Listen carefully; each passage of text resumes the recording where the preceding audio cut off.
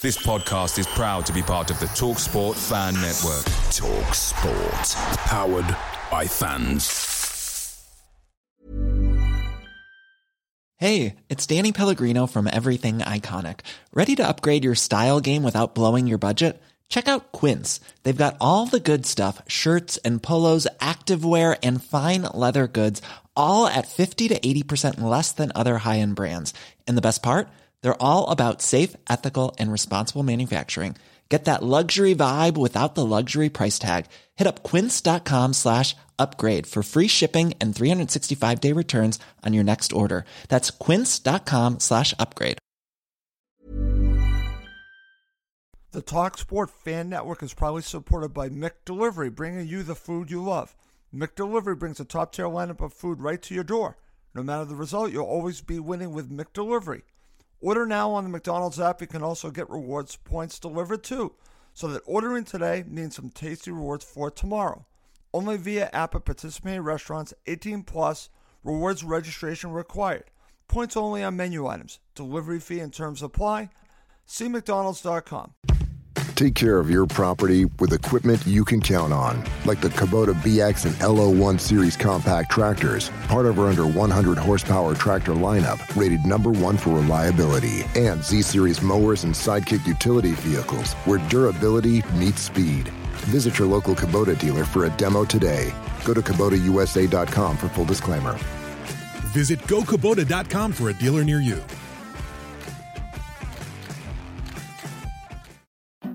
The "is it morning yet" deal. How about now? Or now? Because morning time is McDonald's breakfast time. And that's the best time of all the times. Wake up with a little splash of sweetness. Get any size iced coffee from caramel to hazelnut to French vanilla for just 99 cents until 11 a.m. Price and participation may vary. Cannot be combined with any other offer. Ba-da-ba-ba-ba. Welcome to Cottage Talk. I am Russ Goldman. Joining me right now is Mike Gregg in the lower square. In the right-hand square is Max Cohen, and I'm Russ Goldman. In this episode, we're going to be looking back at the 2-1 loss for Fulham against Crystal Palace. It was a disappointing result for Fulham. We're going to go through it, and we have some other topics that we're going to go through as well, because I thought on this show, we're going to look at the big picture, the ramifications of this loss, and what does that mean for Fulham. So before I do anything else, I want to welcome my co-host back to the show. Max, how you doing? You know, there have been better mornings, Russ, obviously. You think? For sure. But listen, I think Fulham Twitter, as always, was a cesspool yesterday and still will be today. But a lot of things to discuss. And you have to look at a lot of failures across the team. But the biggest thing for me is it's a sucker punch. That's where Sucker Punch Football Club, as soon as we start playing well, as soon as we start creating chances or playing positive football, we concede. And that came back to bite us against Palace. And it's really done that all season and did it all the relegation season 2 seasons ago. And it's a worse quality to have as a football club. And I think we're going to get into a lot of conversations about the future. Yes. A lot of things can change, but you have to change mentality. And the mentality of a Sucker Punch club is so hard to change. And once we get that winning mentality, that Premier League mentality, we'll be fine. But that's the hardest thing to get, I think. And we just don't play like a Premier League team. That's simple as that. Well, what's interesting about this, Max, and then I'll get Mike's thoughts on this. When I talked to Emilio last night, when you look at it, when you watch the match, you know, I have to go back to 2 seasons ago. And when you look at Crystal Palace, and I was fearful of this. I was fearful of playing against a Roy team that was going to sit back and then just hit us on the counter and do what they do. They are a well-drilled team, and they are a dangerous team on the break. And all my fears came to fruition. You can have all the possession in the world, but if you don't do anything with it, you're going to get hit, like you said, with 2 sucker punches, and then it's over. You know, you are fighting an uphill struggle. Even 1 goal, as we talked about on the previous show, that first goal was massive. And for them to get it, Fulham were in serious trouble. So we're going to talk about that. Mike, over to you. Your opening thoughts on what happened yesterday. Yeah, I mean, we clearly had a lot of the ball and everything. But, I mean, I must admit, I'm going into almost every game wondering how we're going to get anything out of it. We just, for various reasons, which I'm sure we'll talk about, there's nothing convincing about anything we're doing at the moment. And we had all the possession. That's a discussion we've had for like 5 years, 6 years about possession and, what does it actually lead to? And I'm a big advocate of it. That we've had long discussions about that. But it's got to be with a purpose as well. And Palace, typical, I tweeted during the game, Palace just soak it up and wait for a chance. And that's a Roy way of doing things. And, here sit deep. It was interesting looking at there's the diagram going around, isn't there, on Twitter of all our passes and how it's sideways. But you compare that to, say, a Jokanovic pass, Matt, from our championship season with him, and we were much deeper. A lot of it was in front of our box, whereas a lot of those passes yesterday, they are further up the field. But that's the Palace way, isn't it? That's the Fulham way under Roy. Is you soak it up. You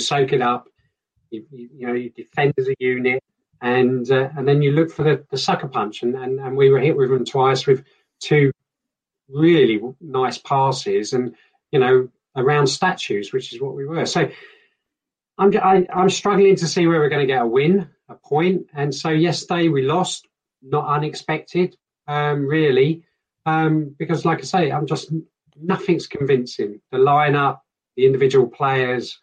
We're still finding our way, and disappointed, but quite frankly, not unexpected. Okay.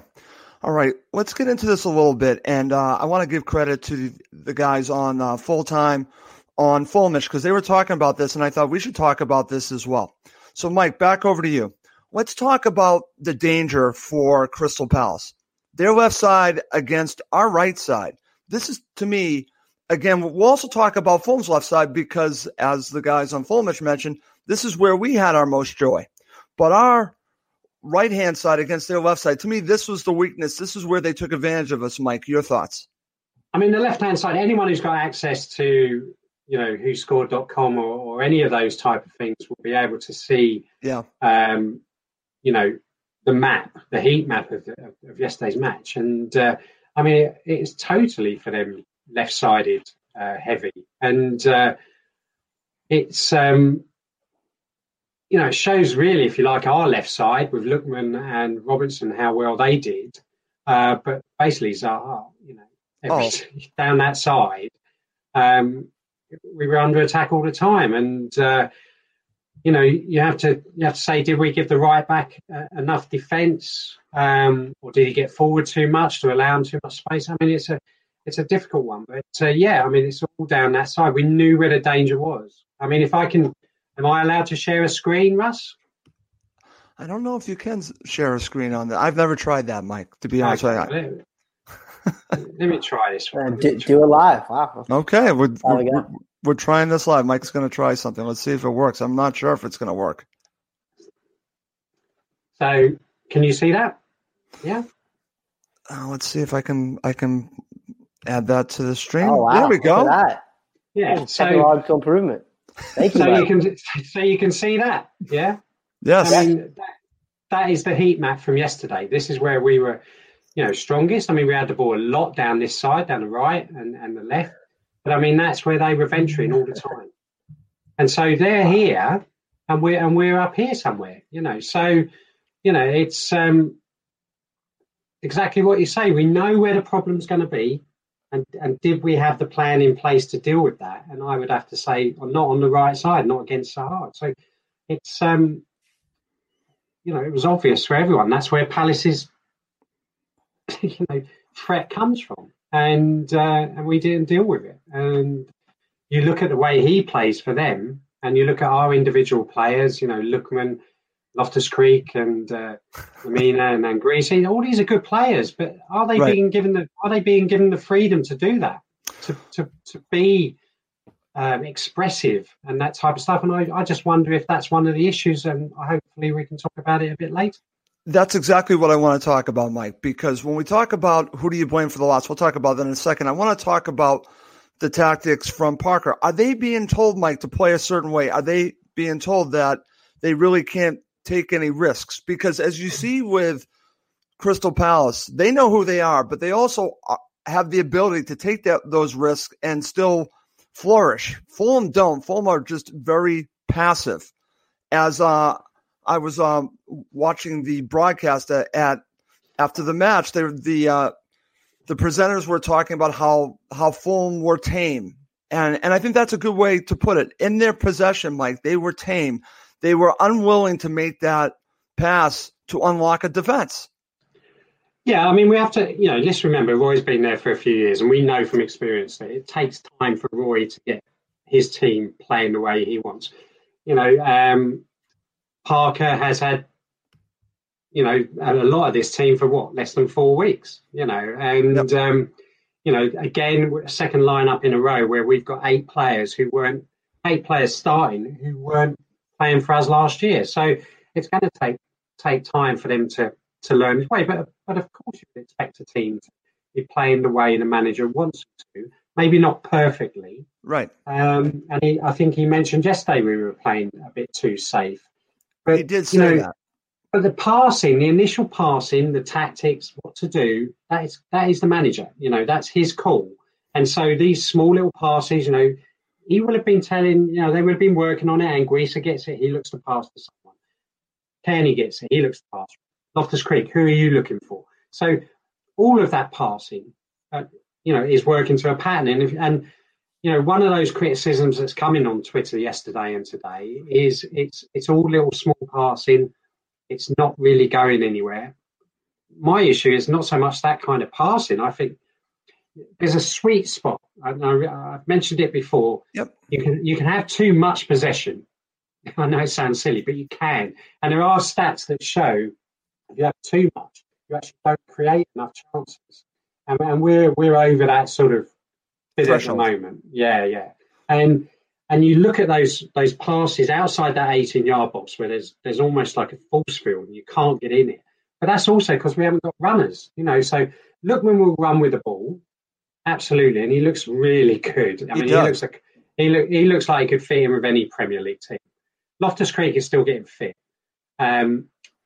A lot of criticism from Mitrovic, but we know he's not a runner, but he's that guy who should be in the middle and people run around him. Exactly. So if he's the only guy in the box, that was another thing from yesterday. You look at Palace, when they're attacking, they get in our box, they will have 2-3 players. They had 5. But it's been a constant for us probably the last 2 or 3 years, even last year with the promotion, is you had Mitrovic in the box. But where's the others? Even the wide men, Cavallero and that, when they were playing last year, would not get in the box. And that's where I'm struggling with. These are all good players. Anguissa shows it a little bit, but he's playing so deep. He's not going to get the chance to run in the box. And Kearney, for whatever reason, he played a little bit further forward yesterday. But he's never been really a late runner into the box or anything like that. His goal is a prime Kearney. That's what he does. Yeah. That's what he's good at. So they are playing to the manager's, plans, tactics. And so throughout all of this, the players and the manager have to take responsibility for what happens on the field yesterday. Other stuff, transfers, long-term plans, that's someone else. And we will talk about that, I'm sure. Absolutely. But as soon as they cross that line, it is Parker's responsibility. Okay, very good. Max, over to you. I want to get your thoughts on what Mike just shared. We just started off by talking about the left side for Crystal Palace, but it obviously took us to a different direction where we're talking about how they were able to penetrate Fulham and how Fulham were not able to penetrate Crystal Palace, which I'm glad Mike took us to, because that is also the crux of all of this. And I didn't get a chance to mention this to Mike, but I'll mention this now. Again, we got some interesting commentary after the match, and there was criticism. And again, I'm be curious your thoughts about Tom Kearney. Again, the criticism started at halftime about the goal from Robbie Mustoe. I mentioned that on the full-time show. But also it was the talk after the match, talking about him not making that pass, making that pass to unlock a defense. They were critical of him on the NBC broadcast after the match. What are your thoughts about what Mike shared and also what I'm talking about with the criticism of Kearney? Is it warranted? Yeah, I'll just discuss Kearney first. I think for the first goal, 100% warranted. He just doesn't track his men, and it's a diffusion of responsibility, and you just see him point. He lazily points, trying to get someone to track the runner. Yep. That's not how football works. That's not how your captain should be playing. And we all know by now he's not a captain. I think everyone knows he can be a great skilled footballer, but he's not a leader on the pitch. And, we obviously know Kevin McDonald, but, people are saying in the comments, I think Kevin most prominently, where are the leaders in this team? And they're just not there. And when you have a captain like Kearney, as you mentioned, isn't tracking runners into the box, that's criminal. And is not incisive enough. I think that's probably a bit harsh. I think I was watching the same match as you or Russ, and the commentator. You heard it, right? Honestly, I think it was harsh. But essentially he said he plays more sideways passes than incisive balls up forward. I think it's a fair criticism, but I think to single Kearney out is perhaps a bit unfair. But I want to talk about the left side because I think it's a really good way to look at Parker's tactics for the match, right? The left side for Fulham? The Palace's left side, right, where they had the most danger. Okay. Of course, you have Aina on Zaha, and that's a terrible matchup any day of the week. And listen, I don't love Aina. He's not my favorite player. But again, any right back in the Premier League is going to struggle one-on-one with Zaha. And so as people mentioned, give him help. Give Aina help in that right back position. But I think when Parker really failed in this match is that he played Loftus-Cheek on the right side of that midfield three, ahead of the two holding midfielders. And we know Loftus-Cheek, he's not a winger. He's going to be a central midfielder, a box-to-box midfielder. And so he's tucked in so far to the left that there is no right winger giving Aina any cover. So as soon as Zaha had the ball, he was running straight at the right back, our right back. And that's just not going to work. And especially once Loftus-Cheek tucked in an attack, you really relied on Aina to put in delivery in the box. And we know that's another That's not a strength. That's not a strength at all, let's be clear. So we missed out on the right wing attackingly and defensively. It's essentially wide open for Zaha and Mitchell, the Palace left back, to attack. And we suffered for it all match. So, and then what's the solution? Well, the solution is maybe play someone like Kamara. And what does he do? He gets sent off. Very silly. And that was just the cherry on top. It just was not our day. But I'm going to have to point the finger tactically at Parker in that instance. Okay. You can't fit in all those central midfielders. Either you take out Lamina, right, and play a little bit of a 4-3-3 system. You can't fit Kearney and Gisa, Loftus-Cheek, Lamina. You can't have four center mids on the same side. Okay. Right? You only really have one winger on the pitch, and it's Lookman, and nothing comes down the right. There's not the balance, Max, because you have a threat from one side and not a threat from the other side. Because I was also going to mention Fulham's left-hand side because you had Lookman and Robinson, who I thought did a very nice job, but there was not that balance on the other side. And, Mike, I want to go back to you because this is something that I was thinking about. I'm glad that Max brought up talking about Loftus-Cheek. And I agree with you. I don't think he's fit and ready to go, but was he played out of position? Because, again, there were a couple passengers in this match. And I'm thinking of two off the top of my head. And if you can name another, feel free to, or even more than that. The passengers for me were Loftus-Cheek and Mario Lamina. In fact, Emilio said on full time he thought that they should have replaced Lamina at halftime and brought on Harrison Reed. So what are your thoughts about what Max said about Loftus-Cheek? That, again, I understand what Parker's doing. He's trying to get all of his best players on the pitch. But was he suited for that position? And also, did Lamina do enough? As Emilio said, he thought that he should have been taken off. Yeah, Lamina, I mean, I'm not going to put any more maps up, but if you look at him, he was all over the pitch. And, I mean, he sits in front of the defence. Yep. He is all over the pitch, okay? So I think in some ways he did his job. Did he contribute much in the fact, creating chances, all that kind of stuff? Probably not, but as a shield for the defence, he probably did his job. Yep. The concern on the right side is if you look at where Anguissa had most of the touches, it was probably where Loftus-Cheek should have been, or that right-sided player. Anguissa was being pulled over far too much on that side. And, Loftus-Cheek, a passenger, we know he's not quite fit yet. But okay. It's trying to find the best role for him. And certainly yesterday was not the role for him. And it certainly didn't help the team. So a passenger in the fact that we never got the best out of him. Then yes. Right. And I felt we were a bit lopsided on that front. And and Max is right. You have to build a team. It's not necessarily sticking out what you consider to be the best 11 players. Exactly. Sometimes you have to leave a player out who is a best player, shall we say, to get the right team out there. And at the moment, we look like a team of midfielders. But, we're struggling with other stuff, And so, no, you can't. Certainly yesterday's formation, you can't fit Creek, Lemina, Anguissa, Kearney, all within that team. I don't think at the moment, unless he comes up with it. I think to do it, you need to go to 3 centre backs. That's the only way I can see it working. Okay. And two wing backs. Okay. And that might be the route. I mean, I'm certainly veering towards that direction, given what I'm still seeing. But initially, we have to find a way of. Lookman's the best player at the moment. How can we get the best out of him? So let's not nullify what he can do. If anything, let's see what we can do. To get the best out of him. What's his best position? I mean, it's interesting if you look at look at Zaha. He never gets down in the bottom corner to get a crossing, and yet he's the wide left player. That's for other people. And Robinson, his crossing was appalling yesterday. But he wasn't alone. He wasn't alone at all.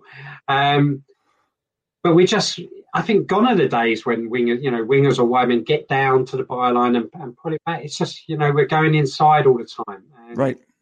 I would like us to look at that as well. But just the balance yesterday, it was wrong. And I can't see what he was trying to do in some ways.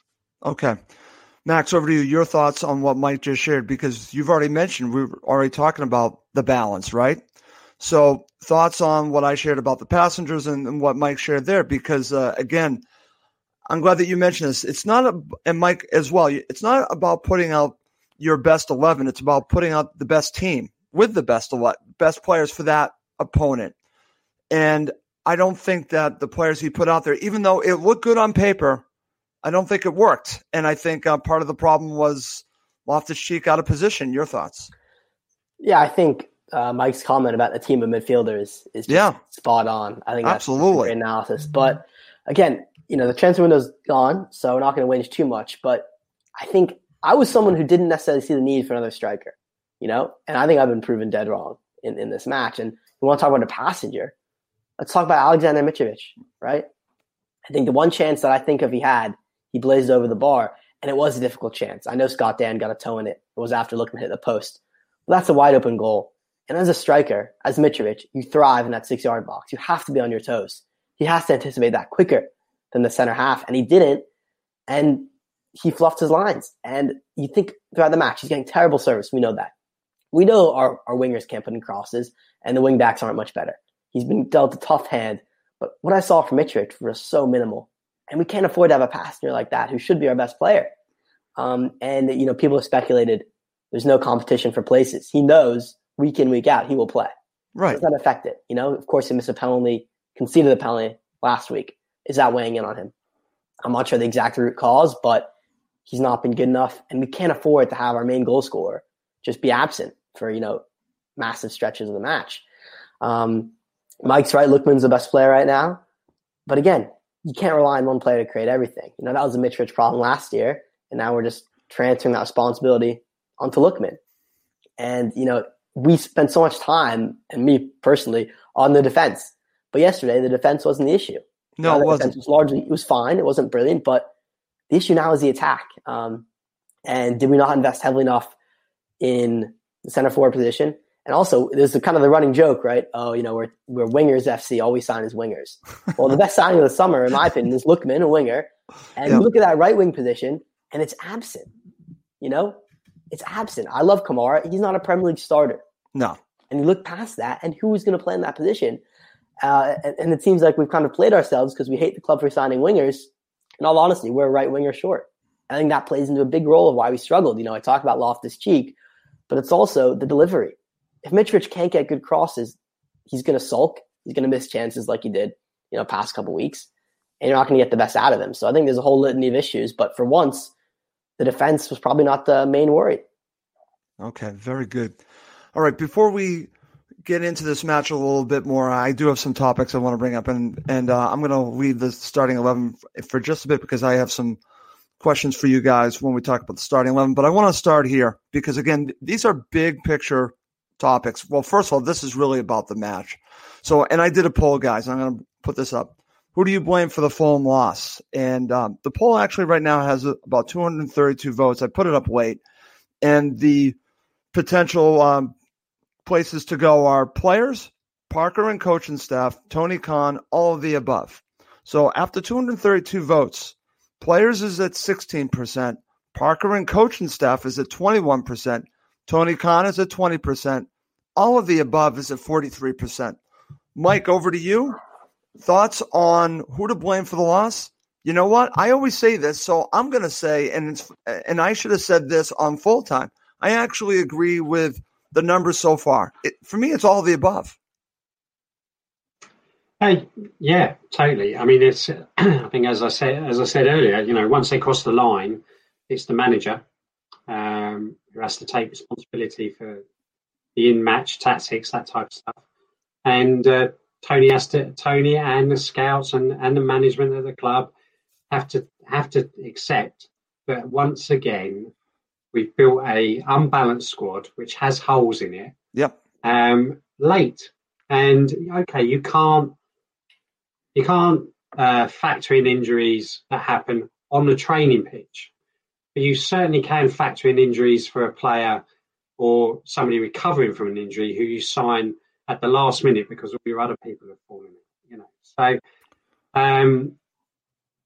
it is the squad. We are. I think we are a striker short, a striker who can play in place of Mitrovic or even with him, or just another choice. Somebody to take the weight off his shoulders. For Christ. There was a little discussion on Twitter this morning about him, and he hasn't been playing well, and he does have these little runs with us, 4 or 5 games where he doesn't really go for him, and then suddenly he gets out of nowhere. I'm confident that he will come back and do well for us, but he should have had help. We of course had a right winger, we had somebody who was playing on the right who we've let go, and so. But again, I know that's a position that other people have said we needed, and they're probably right.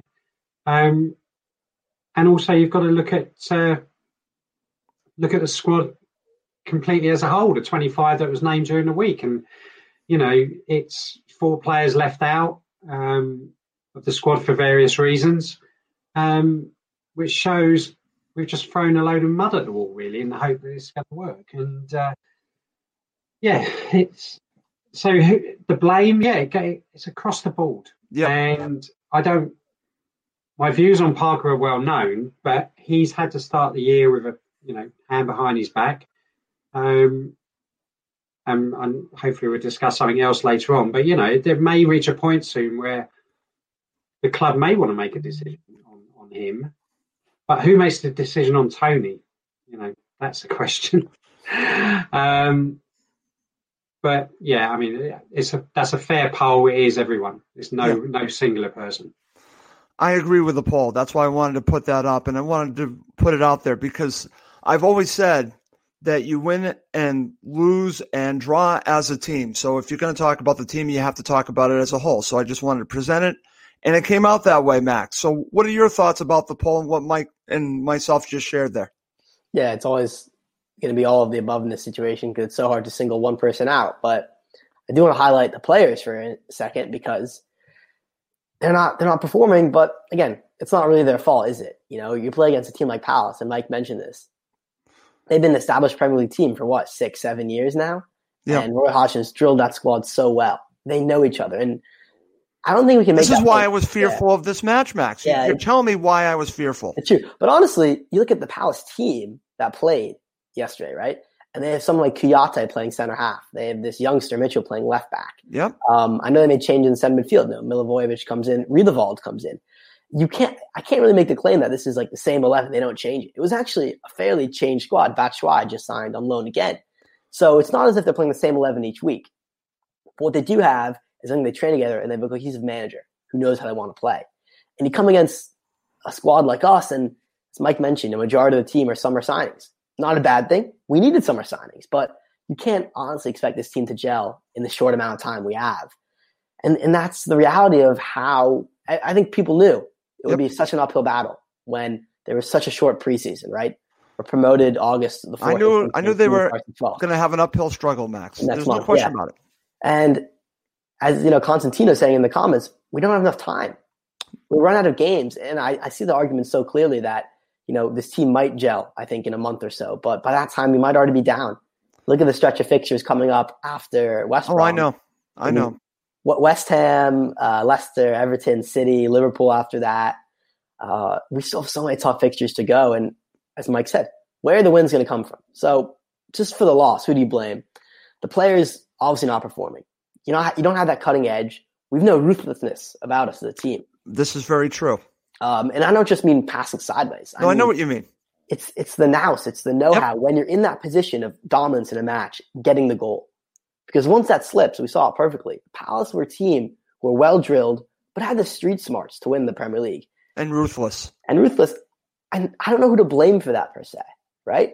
Parker, you can blame because I think the setup maybe wasn't the best. Can talk about the right winger, but also... Are they afraid to make a mistake, Max? But again, that's something which has to be learned. It's an intangible, which is so frustrating for us as fans because I think for large stretches of the match, we played quick attacking football. There was a period right before we conceded in the second half, and Gisa won the ball back after losing it. Lookman won the ball back after losing it. And we pinned Palace back essentially in their own half. And we looked like we were up for it. We wanted that goal, and we wanted that equalizer. There was no cutting edge. And then as soon as we started playing well, counterattack, we concede. And you sit back as a fan, and you're like, what can we do about that? Right. And it's not finishing our chances. And then you can also go, well, why haven't we done that? You can blame the transfer policy. We haven't identified positions of need. And when we have, it's been too late. So I think the answer, all above, is a great answer for all the reasons I just listed. But I do want to take a step back. And as people said, what did we expect? I was talking to my dad yesterday, and he was like, Max, obviously it's terrible. We're bottom of the league, no wins in the first 6. But did we expect something different? And if we did, we were just being hopeful fans and just being optimistic because we love Fulham. Because we're in the toughest league in the world. Yeah. We had the shortest preseason. We're in a manager who's essentially managing his first full season in the top flight. We have a whole host of new signings who haven't had time to gel. And we're playing against teams who've been in this league and are well-drilled. And even the promoted teams, look like they're doing a lot better than us in terms of leads. So did we expect to any better? I don't know. Is this just how it was always going to go?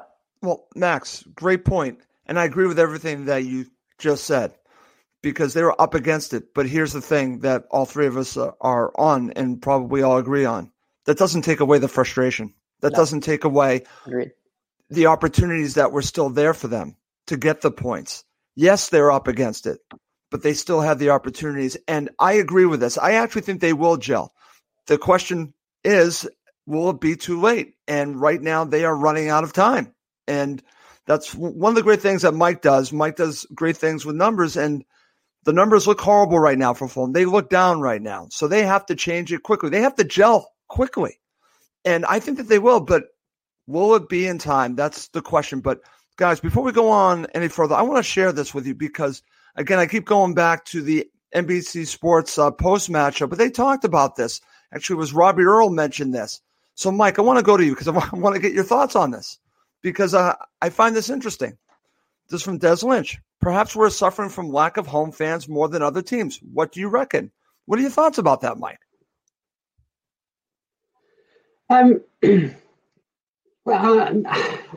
It's funny. I read an article and I can't find it. It was one of these sort of links. You read it and you think, oh, that's really good. And I didn't bookmark it or anything. I'll save it. I can't even remember what side it was on. But it was an interesting analysis of the amount of goals being scored this year. Yeah. In a lot of the leagues.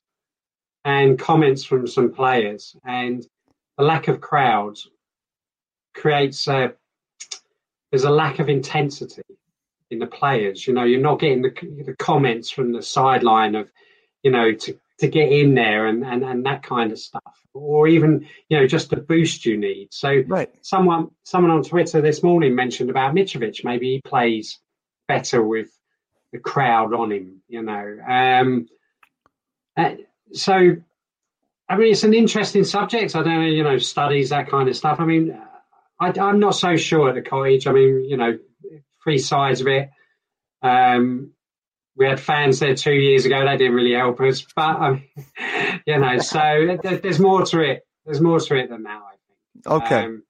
As a spectacle and is the game as intense as it would be in a proper league?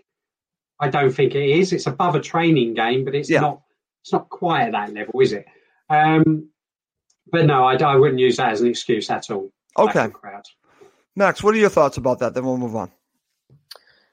Well, anyone who's been to the Cottage on a match day knows it's not, your most imposing of atmospheres, right? You're not going to be yelling for the 90 minutes, standing up and chanting like the Bundesliga does or any other team in England. So I wouldn't go that far to say that we're the most intimidating atmosphere. The Cottage always shows up on the list of opposing players say, oh, yeah, we love to play there. So I think that tells you about all you need to know about that. But I think there's something to said about like the home confines and the pitch really well. You know how just your dressing room is comfort. And I don't know if fans play a big role in that. I think the intensity point made by Mike is very interesting, that it's more kind of laid back, and that's why more goals are seeping in. Players don't feel as up to it without thousands of screaming fans at them. That's really interesting to think about. I think that's probably true. But I don't know because I feel like every side honestly is facing the same issue, that there are no fans. You could argue the newly promoted sides are the ones who need the home advantage the most. Yep. But I'll go back to my original point, which is that I don't think we have the most intimidating atmosphere, so I don't think we benefit from that anyway.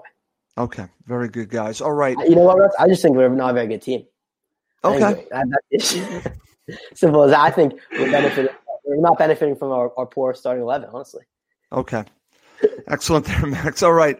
Coming up next, we're going to look at options that Mike tweeted about for Fulham's future this season, and I find them interesting, and I think that's a good way for us to transition and talk about it. Then we will finish up with looking back at this loss.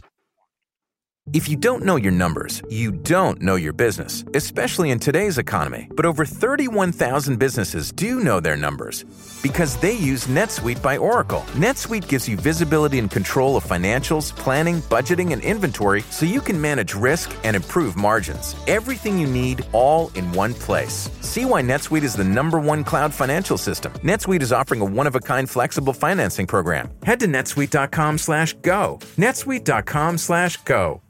When you shop at a Walmart Vision Center, you get it. You know that you'll spend a little less on stylish glasses for the whole family. Welcome to the Vision Center. Let me know if you need help finding the perfect frames. Hey, Mom, you were right. These glasses are cool. Hon, they take our insurance. That means Papa's getting a new pair, too. Whoa, glasses start at just $39. Next stop, groceries. So you can get a little more of what you need. Find a Vision Center near you. Save money, live better. Walmart. Okay, Mike, I want to now go over some tweets. And again, what's so great about you is that you always look at the big picture. You always look at the match itself as well. So you look at both. You look at the short term and the long term. So you put out these 3 tweets. And again, I really can't put them on the screen, but I'm just going to go through the options and with you. The first option was stick with Parker. The second option was change the manager. These are the options for the team for this season. Third option, restructuring of off-field management. And I definitely want to get your thoughts on that. But let's start with the first one, because again, what should the club do? You actually, I think, put out the 3 options that are at their availability for this season. Let's talk about sticking with Parker. Can I just say that this is the one that I want Fulham to do? Yeah, I mean, there's a little bit more to it than that. I mean, that sounds as if I'm saying, we should sack him or not. I'm not saying that. No. So it's similar to when Slav was here. So what you have to remember with Slav is his contract was up at the end of that Premier League season, and he hadn't signed an extension. Okay, and many fans would have wanted him to stay now, and he was, I think he lost 6-7 on the trot before he got sacked. We had that run of 6 or 7, and it's fine. I would have stuck with him if he'd signed a contract and said he was going to stay with the club for the next year in the Championship. That if I was the owner, that's what I would have been looking to do. What I'm saying in that tweet is, do you stick with Parker no matter what? Right. Okay. So, I mean, this could be, and I said it in the tweet, horrendous season. You know, there's people talking about the Derby figure of 11 points. I mean, I think we're going to get more than that. You know, I think we'll end up with 25 to 30 maybe. Yeah. Unless this team starts gelling from next week, really. And by doing that, you're saying, right, Parker is our manager no matter what. Right. We are going to lose lots of games in a row. I mean, there's a good chance we get to 10 games. I have this rule, and I've said on the show, that if you lose 5 in a row, there's something up, no matter what league you're in. And that's really, if a manager gets the sack at the end of 5 games that he's lost in a row, then sometimes I just think, yeah, that's fair. That's the gauge. You have to look at something. It could be the 5 best teams in the league you played. So you have to look at it in the round. But I mean, if we get to 10 or 11 games and he hasn't won one, he might have picked up another point or 2. Is that sackable? Yes, but not in the circumstances we're in, I don't think, for him. You know, he's not my choice, but he's not my choice either. He's got his hand behind his back, and he's doing, you know, he's doing what he can do. But saying that, eventually you have to look at what you have and get on with it. And he has. I keep being told a lot of these players we've signed are good, you know, and you know their reputations are there. Yes, a couple of them are injured, but they will come back. So, you know, he's got a little bit of leeway. So, but on the other hand, let's say they all come back. Let's say they play well, but we still don't pick up the points, and we end up, you know, we get to Christmas with 9 points or something. Do you just say, we're sticking with Parker, that's it, next year we crack on in the Championship? So that's option 1. The second option is the calm way, which is when you're in relegation, you sack the manager, then you get a second one, and then you get a third one. That's the Premier League way. The second one, the first time, they went with Mühlenstein, didn't they? And he never had the experience of being a manager, let alone a Premier League manager, but he had the experience. Last time they went for Claudio, which I didn't disagree about as a choice. You know, I could show you stats as well where I think we got 8 or 9 points out of 8 games. So actually he was on target. And then Mawson got injured and that screwed everything up. Yeah, I remember. So do you go, I see Sam's name being mentioned and God knows who else. Oh. But yeah, that's the other choice. And you know that's the route the Khans would go. They would go with a name because that's what they like.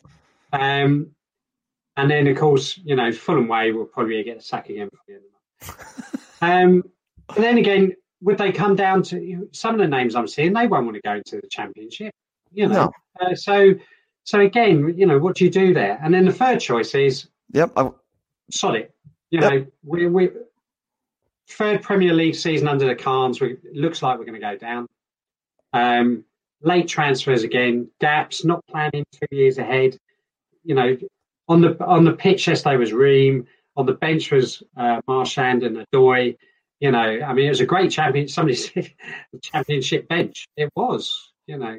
And as well as the keeper has done, you know, for me, Rodek should still be the keeper. We should be building the team going forward with him. But so I don't think there's a plan. And you can look at Norwich. Okay, they went up and come down, but they have a very good director of football. West Brom have their own plans.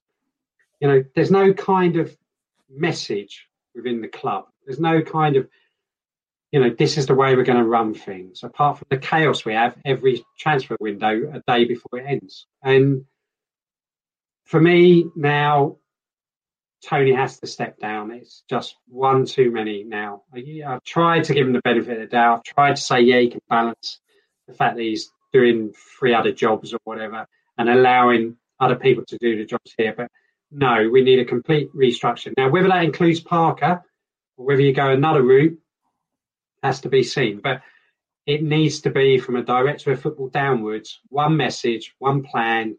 I know how I would do it. Okay. Which would be youth sort of led, if you like. But yeah, so that's where we are. I think we are at a turning point for this club. Okay. Are we going to continue to be a yo-yo club, run, you know, with a director of football who's we are not his 100%, focus. And we're just going to, do what we're doing now, which is, chaos. Okay, interesting, Mike. And as we talk about option 3, and I just want to mention this, because while you're saying this, I'm thinking about another team here that when they have what they would call failure, they look at everything to do with the organization.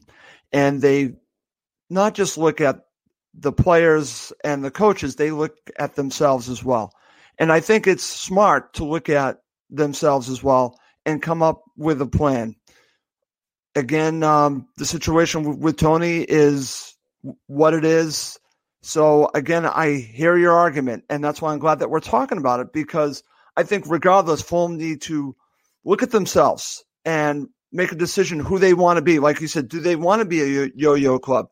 Do we need to make a change of off-field management? I think that they need to look at everything. So I would be in favor of them looking into it. And if they felt that they need to make a change, I'm talking about the chairman then would need to make a change. But it really starts with him, Mike, when we're talking about the changing of off-field management. This has to be looking at the entire structure of Fulham. That's what we're talking about, right? Including Parker, including Tony. And they have to come up with how they're going to do business moving forward. I'm all for looking into that. So I understand what you're talking about. And then if the chairman thought they needed to make changes, then they need to make changes. But I understand why you're bringing up these options. Max, over to you. I want to get your thoughts on all 3 of the options that Mike had mentioned. I think it's constructive to talk about this. And it's interesting because the first one, I'm on record as saying I want to stick with Parker no matter what. He wasn't my choice, but I want someone that's going to be there that they can build around. And I think the chopping and changing hasn't worked. The last time that I think that they've changed managers that have worked was actually bringing in Roy. That did work to survival. But more often than not, it hasn't worked under the Khans. So I'm not sure if that's the solution to changing the managers. So that's the reason why I'm going with 1.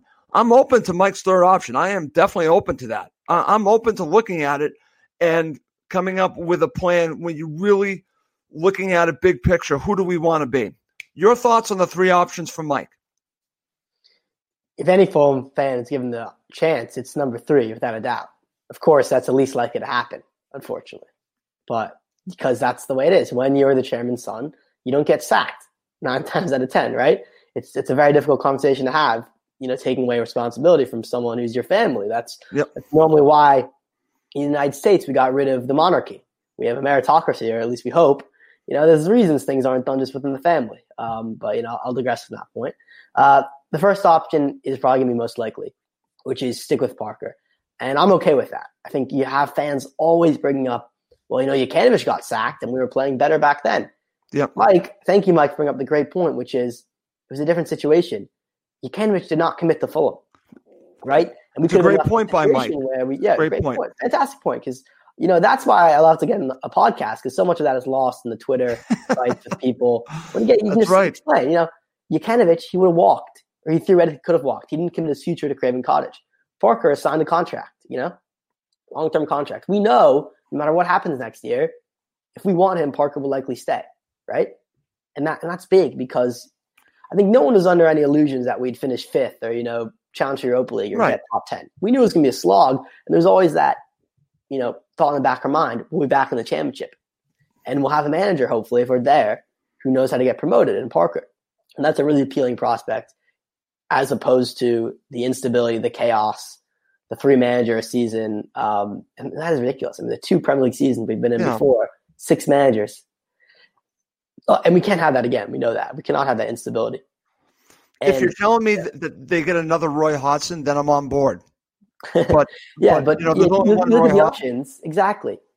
Pochettino is the one, but of course they're not going to get. They're not going to get Pochettino. Again, that's a dream. They're not getting Pochettino. Oh, maybe in Southampton he was. But the thing is, we're not going to get a huge name.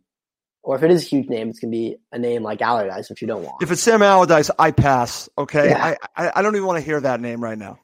And I'll hold up my hands and say I was probably very much in the sack slab brigade back in 2018. Okay. And I was very much drinking the Claudio Kool-Aid at the beginning. But let's think, we have to realize the limits of a manager. Yep. There are things Parker can do, which I think will improve the team. Yep. But the key word is the team. You can't change the team you have. And even if we bring in a manager who's a survival expert, he's not going to be given a different team. He's going to have the same squad. And the reality is the squad hasn't gelled and isn't quite up to scratch compared to the other 20 Premier League, other 19 Premier League teams. So that's the limits of change a manager for me. You can get the new manager bounce, but it's not going to change the fundamentals. And that's why I think, as Mike articulated really well, number 3 is the best option. Why are we in this position? Why, of course, everyone knows getting promoted is a tough ask. Yep. And staying in the Premier League is even tougher. But it's not unheard of. Other teams do stay in the Premier League. We make it look really difficult in ourselves. We make it look like the hardest task in the world, but it's done. It's done pretty regularly each year. Why are we not in those teams? We need to ask those questions, as you mentioned, Russ. Why can we not stay up? Why are we always seemingly doing things last minute? Why does it always take us by surprise? Why is there no planning? And that's why I think number 3 is needed. But as we know, it won't happen. Okay, well, what's interesting about this, and I'm glad that we're talking about this, because when you talk about restructuring, I think that they should seriously look into the whole structure of Fulham. And that includes Tony. That absolutely includes Tony. Because, again, Max, we're here in America. And with the track record, again, there have been some good seasons, again, getting us back from the championship to the Premier League, but then you have the other side. And I think many general managers over here in many sports, they would have been fired by now. So I think you need to look at that closely. And it's difficult. Like you said, you're talking about a family member, but I think you have to analyze it. You have to plan. This is what we're going to do moving forward. This is who we are. Yeah. Right now, we're a yo-yo club, as Mike said. We are. Do you want to be a yo-yo club? If you don't want to be a yo-yo club, you need to look at yourself and you need to change and figure out what you want to be. And that starts from the top and then it comes down the bottom. And again, they need to look at it as an organization, as a club. Who do we want to be?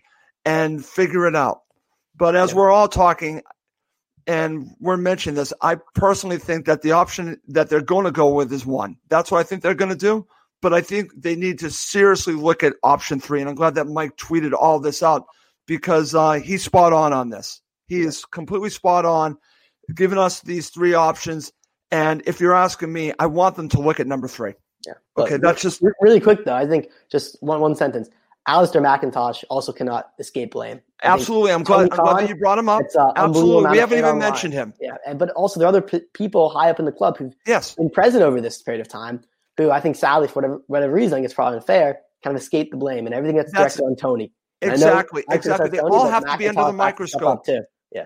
Totally agree. And I'm glad that you brought up Alistair. Everyone needs to be looked at when you do a restructuring, when you're thinking about it, you need to look at everyone. And then you need to make the changes that need you to have the ability to progress. So I'm all about number 3. I'm glad that Mike brought that up. I want to look into that. I want to see Fulham change who they are from a yo-yo club. So, but that means looking at the whole club as a whole, look at the whole thing. And then if people have to go, people have to go. All right. Good stuff. There's nothing actually wrong with being a yo-yo club. And I think a lot of fans can accept that. There are lots of teams that go up and come down again over periods. If you look at the record, a lot of teams who go, we had a bit of a divide. We were in the Premier League for 13 years, then we went down, and then we eventually got back. And then you'll see lots of teams, Burnley being one, for example, who went up, come down, then got back up and established themselves. And that's what we should be doing in this season. This should be the season where we learn from lessons. This should be our Burnley season, yes. Yeah, but we're not doing that. We haven't done it. No. And that's the issue, is the chaotic way that we are going from season to season, okay? You can be a well-run club, go up and down, like Norwich, for example. Let's use them as an example. And which fans would accept in a certain way if you could see that they're doing things in a logical, step-by-step process, okay? But the issue, certainly I have, is it's the chaotic, every window we've got to find 10 or 11 players. I keep saying to people that, if we get relegated, we have a real issue next year, in the absolutely. summer of next year, because once again we've gone down the loan route, and a lot of those players, are they really going to want to come and play in the Championship, even if we have an option with them? Then you have people like Anguissa, who is staying this year. He won't want to go down, and he shouldn't go down because he's going to be one of the better players. Mitrovic would have, whatever season he has, he will have stuck with us through 2 relegations and a promotion, or 2 promotions. It would be time for him to go on, and then suddenly, you still have Ream here, you still have Odoi, you still have Marchand, who can all play in the Championship. We all agree with that. But again, do you want to be kicking off next season with any of those? I mean, the Man City lad looks really good, and we've signed him, and he's young enough to take the relegation and accept that, I think. But then we'll go back to Rodak next year, won't we? Because, and you see what I mean? And you end up with, and 2 of the mainstays of our Championship years, the last few years, McDonald and Johansson, are going to be gone probably. Mike, you're not building anything. The problem is you're just... That's what I'm saying. So next year, we get relegated. You want to come back, and we're doing it all again. You're repeating the same errors year after year. Basically, it's a pattern, Mike. And because I know what will happen. I know how they're going to build themselves up if they go down the Championship. But then I know what's going to happen when they come back up again. So that's why your option 3 makes the most sense, Mike. It really does. They need to look at how they want to do their business. And I agree with you. I'm glad that you brought this up. It's not wrong to be a yo-yo club, like you said, Burnley. But Burnley yo-yoed, but now they're back up. Norwich has accepted who they are. Norwich fans accept who they are. I know Norwich fans. But that's a well-run club. It's a well-run club. They understand who they are. And again, with Fulham, I think right now they need to figure out who they want to be. Do you want to be a team that just keeps doing this up and down? Because they can do it, but you're not building anything. The problem is there's no foundation, Mike. There's no foundation. You should have a turnover at the 11. Should probably have a turnover. I don't know if Max agrees on this or not. Yeah. But I would look to say 4 players, maybe 5 at a push, not 8.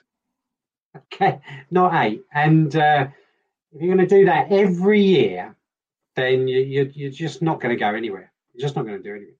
Okay, very good. All right, guys, we are short for time, so we'll do looking back at the match fairly quickly. But I want to talk about this because I think it's also a talking point real quick. Mike, let's talk about the starting 11 because I want to get your thoughts and Max's because I've seen some criticism after the fact on the starting 11, so I want to get into that, and I'll mention this because when I looked at the starting 11, I liked the side, but I was concerned about Loftus-Cheek, to be honest with you, being on the right-hand side. That was a concern. I wasn't concerned about Anthony Robinson at left back. Now, since then, if you go on Twitter, you've seen a lot of criticism. I thought he played fairly well, but he does not cross the ball well. Again, I've seen this enough. He's not a great crosser of the ball. So I'm going to ask you, did they make a mistake by not starting Joe Bryan? Because I've seen people say, bring Joe Bryan back. Mike, I still would have gone with Anthony Robinson. I'm curious your thoughts on the starting 11. I think for this game, I mean, I like to give a player, you want to give a player a run. We all know what Bryan can do. And, he got a lot of criticism the last Premier League season. Obviously got us promoted with those 2 goals. But I do like him. But it's a good chance to see Robinson, what's he got. And we can see, he certainly looks useful. There are certain games now, if Zaha had been a right-sided player, then maybe you double up with Robinson and Bryan. And I think we might see that quite a bit this year. Yeah. Against teams with a good right side. But I'm happy at the moment to see Robinson play. Yes, his crossing wasn't good, but then no one's was. So I'm not going to be hypercritical of him on that. Crossing for us has been an issue for a long time. So that's horrible. I'm not, it's not new. I think we're all happy to see Cavaleiro not in the 18, or certainly not in the start. I think that's a statement, by the way. Well, I may have misread something, but I think he may have an injury. But he certainly didn't deserve to be starting after last week. You know, and that's what you want is players in the team who deserve to be in it. But yeah, the worry was who's going to play on the right and how was that going to work? And in retrospect, it didn't, did it? So the other thing as well is the bench. You look at the bench and it was all last year's players. And, you know, so there was nothing new there apart from, you know, it was good to see Reed back. So so in the end, I think it was probably it was a good chance to see Lamina play. And it was probably the best we could put out at the moment, even though I'm not Reams fan at the moment. I can't think, you know, where's Hector? That's the big question for me. Yeah. What is going on there? Because I don't know what's going on there. He's been training and, you know, is his confidence so shot? I don't know. You know, I don't know. But overall, fairly happy with the 11. Just bar that question mark on the right. Okay. How about you, Max? I think it's odd that people are going after that left side, Robinson, Lookman. I think that was our best side. I think that's what I thought. The most dangerous. I have no problem with that. The other thing I note, we talk about this a lot, but Loftus-Cheek shouldn't be on the right. And, I don't think Lamina played horribly. I don't know if I'm alone here. I thought he played decent. I thought he was actually pretty good. So the starting 11 was strong for sure. It was on paper, definitely. Don't have many issues with that. Okay, very good. All right, guys, quickly, let's go through both halves. I'll give each one of you guys a half. Max, I'll give you the first half. Give me your analysis of the first half. Again, I'll just go through a couple quick moments. Of course, you've got the goal from Riedewald in the 9th minute, but this had a lot to do with Wilfried Zaha. And then you have the shot by Lookman in the 14th minute, and then in the 17th minute, again, he was lively. And then in the 26th minute, I think this is the pivotal moment when you have Lookman who hits the post and the follow-up by Mitro goes over. And, I thought Fulham deserved to be even at the half, Max. But they weren't. What are your thoughts about the first half? Yeah, it was the classic kind of we start well, start in the front foot, kind of bright passing, switch of play. Thought it would be maybe a different afternoon. And then in Palace's first attack, we concede. Terrible habit we have of just conceding right at the off. And I thought in the last two matches, we'd move past that. But it comes back to bite us, and you can't win matches when you always go behind. Every single match, go behind. Just not going to happen for us. We don't come back from behind, as you saw. And then the rest of the half, we didn't close it particularly strong. I think Lookman was the live wire. He was the man with the danger, but you're right, we don't take our chances either. So disappointing first half, but going in only 1-0 down, you still had hope. It wasn't all despondent. And it wasn't like we were being battered, We had the most possession. We created actually a couple really good opportunities. It wasn't a poor performance by any means, but it was a lack of cutting edge and then defensive fragility. That combination was just, that's classic Fulham. That's Fulham in the Premier League. Okay, excellent. All right. Over to you, Mike. Let's talk about the second half. And listen, Fulham had some opportunities early in the second half. You have an opportunity from Kearney off of a corner. Again, it went direct. I think the wind had something to do with that. In the 58th minute, Mitro's header from Kearney's free kick goes over. That was a decent opportunity. Then you have a shot by Kearney in the 59th minute, and then Frank has an opportunity in the 63rd minute. Unfortunately, 1 minute later, you have the goal from Zaha, and obviously at that point, I think the match is pretty much over. And then you have an opportunity a few minutes later from Lookman that goes wide, and then Lookman again a minute over. And then later on, you have the red card from Kamara, and, again, at this point anyways, the match is over. And then at the very end, you have the goal from Tom Kearney that shows everyone that, hey, Tom Kearney can still shoot. He can still score, but it was very little too late on that. So, Mike, give me your analysis of the second half. Yeah, well, I mean, I was surprised. I was surprised, actually, we didn't see a sub at half-time. I would have probably brought Kamara on at half-time, or even Reed, maybe. Yep. Bobby Reed. That was Emilio's call. And you want to try and get into the game, and we had a couple of chances, but then, we're done with almost, a slide rule pass. We're standing around. They don't muck around, get the ball across. Guys, there scores. It's such a simple goal, but, we're not doing that because we haven't got runners. We're statues, we're like a chessboard. We're just standing there. And and then you had Kamara come on for Frank, which I thought was a bit of an odd sub. I have to say, I would have probably taken Lemina off at that point, 2-0 down. But again, that's us being reactive. Maybe it would have been nice to see something at halftime, being proactive to try and change things. Change of formation, maybe move Loftus-Cheek maybe closer to Mitrovic, or something like that. Something to try and see it. And as the half went on, we had a lot of the ball. But as I said right at the beginning, it's the Palace way, or the Roy way. They would just sit, soak it up. Oh, look, bang. We've got away and we've scored. The Kamara red, I thought, was unlucky. VAR, we could have a whole show on VAR. I don't think it was a foul. Yeah. Yes, he caught it. I don't think it was intentional, though. No, it was. I mean, the thing is, when you know a player, when you watch players, you get to know all their niggles and you know what's naughty and what isn't. Yeah. And that by him is just clumsy and late, but it's not. In my book, it's not. He's been given it, so that means he's going to be out however many games it means now. Christ knows. It was good to see Reed come on and get a little bit involved.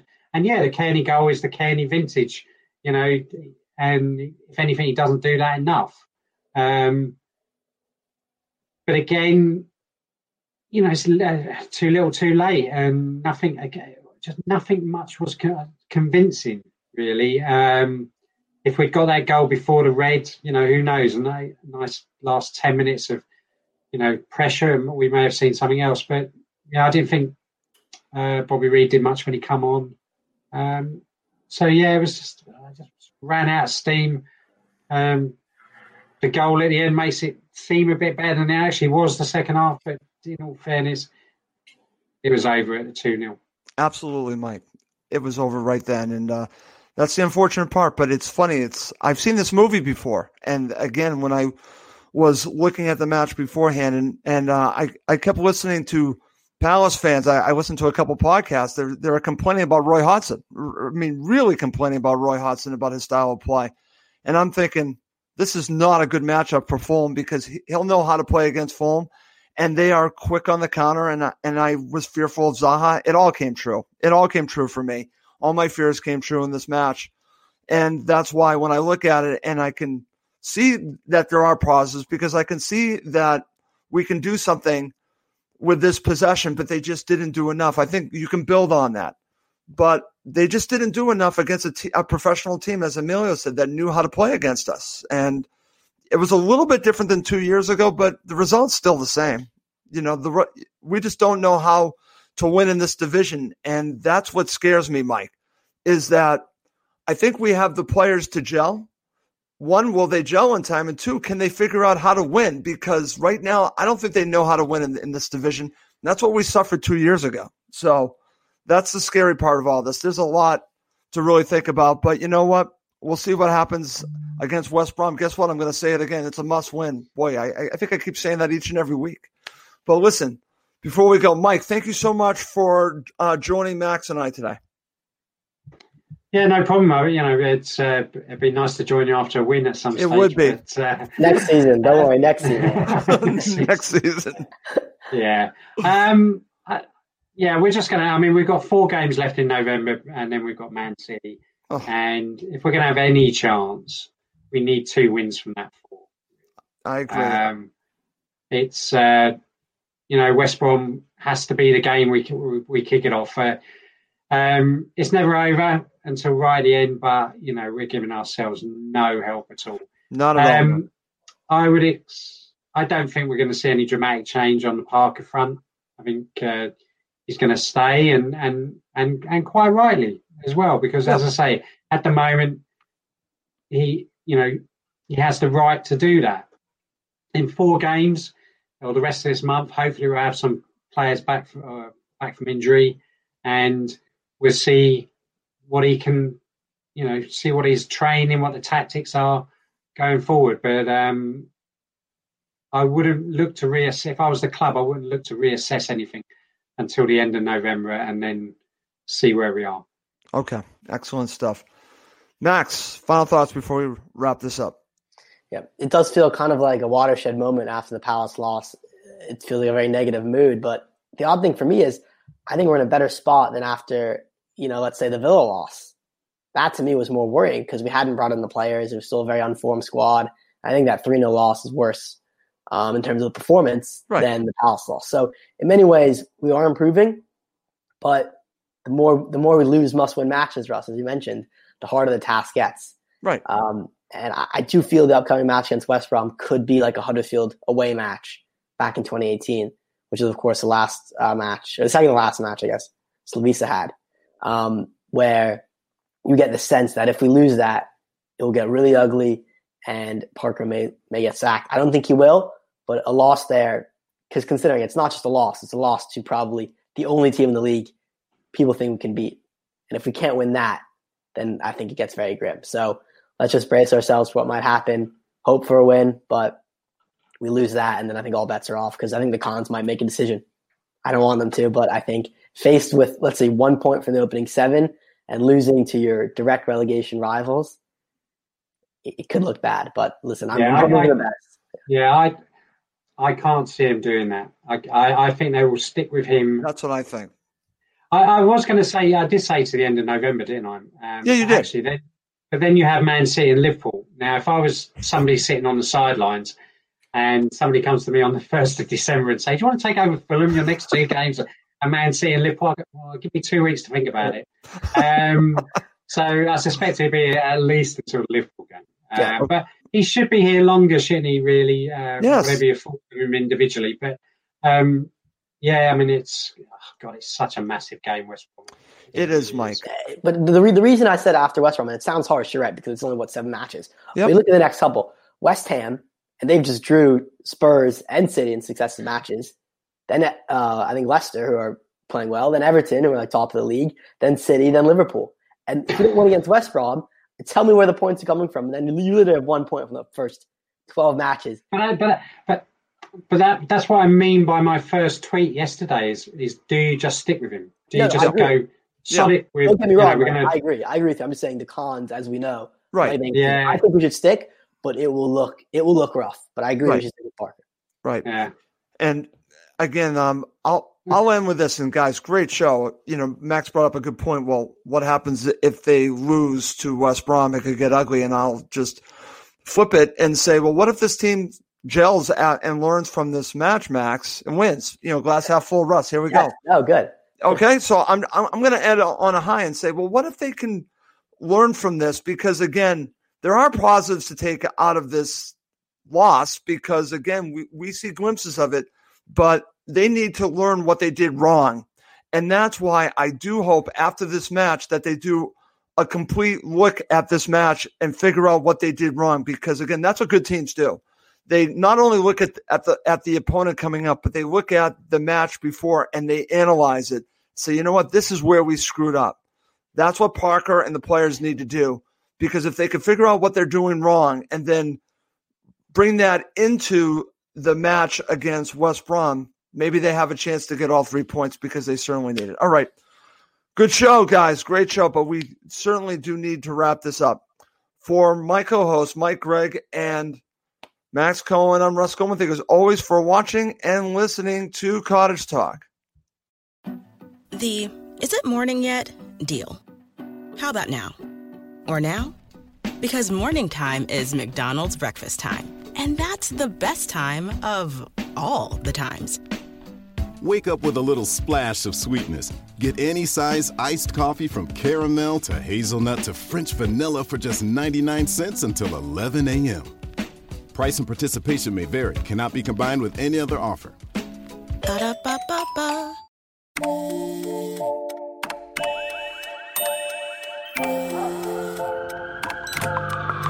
The world is always on, but you shouldn't be.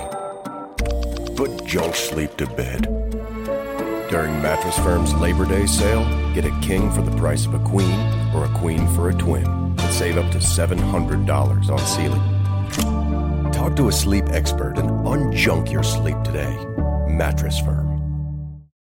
It's the 90th minute and all to play for at the end of the match. All your mates are around. you've got your McNugget share boxes ready to go. Your mate's already got booked for double dipping, and you steal the last nugget, snatching all 3 points. Perfect. Order McDelivery now on the McDonald's app. Are you in? I know I'm in. At participating restaurants, 18 plus, serving times, delivery fee, and terms apply. See McDonald's.com. Even on a budget, quality is non-negotiable. That's why Quince is the place to score high-end essentials at 50 to 80% less than similar brands. Get your hands on buttery soft cashmere sweaters from just $60, Italian leather jackets, and so much more. And the best part about Quince, they exclusively partner with factories committed to safe, ethical, and responsible manufacturing. Elevate your style without the elevated price tag with Quince. Go to quince.com/upgrade for free shipping and 365-day returns. This podcast is proud to be part of the TalkSport Fan Network. TalkSport. Powered by fans.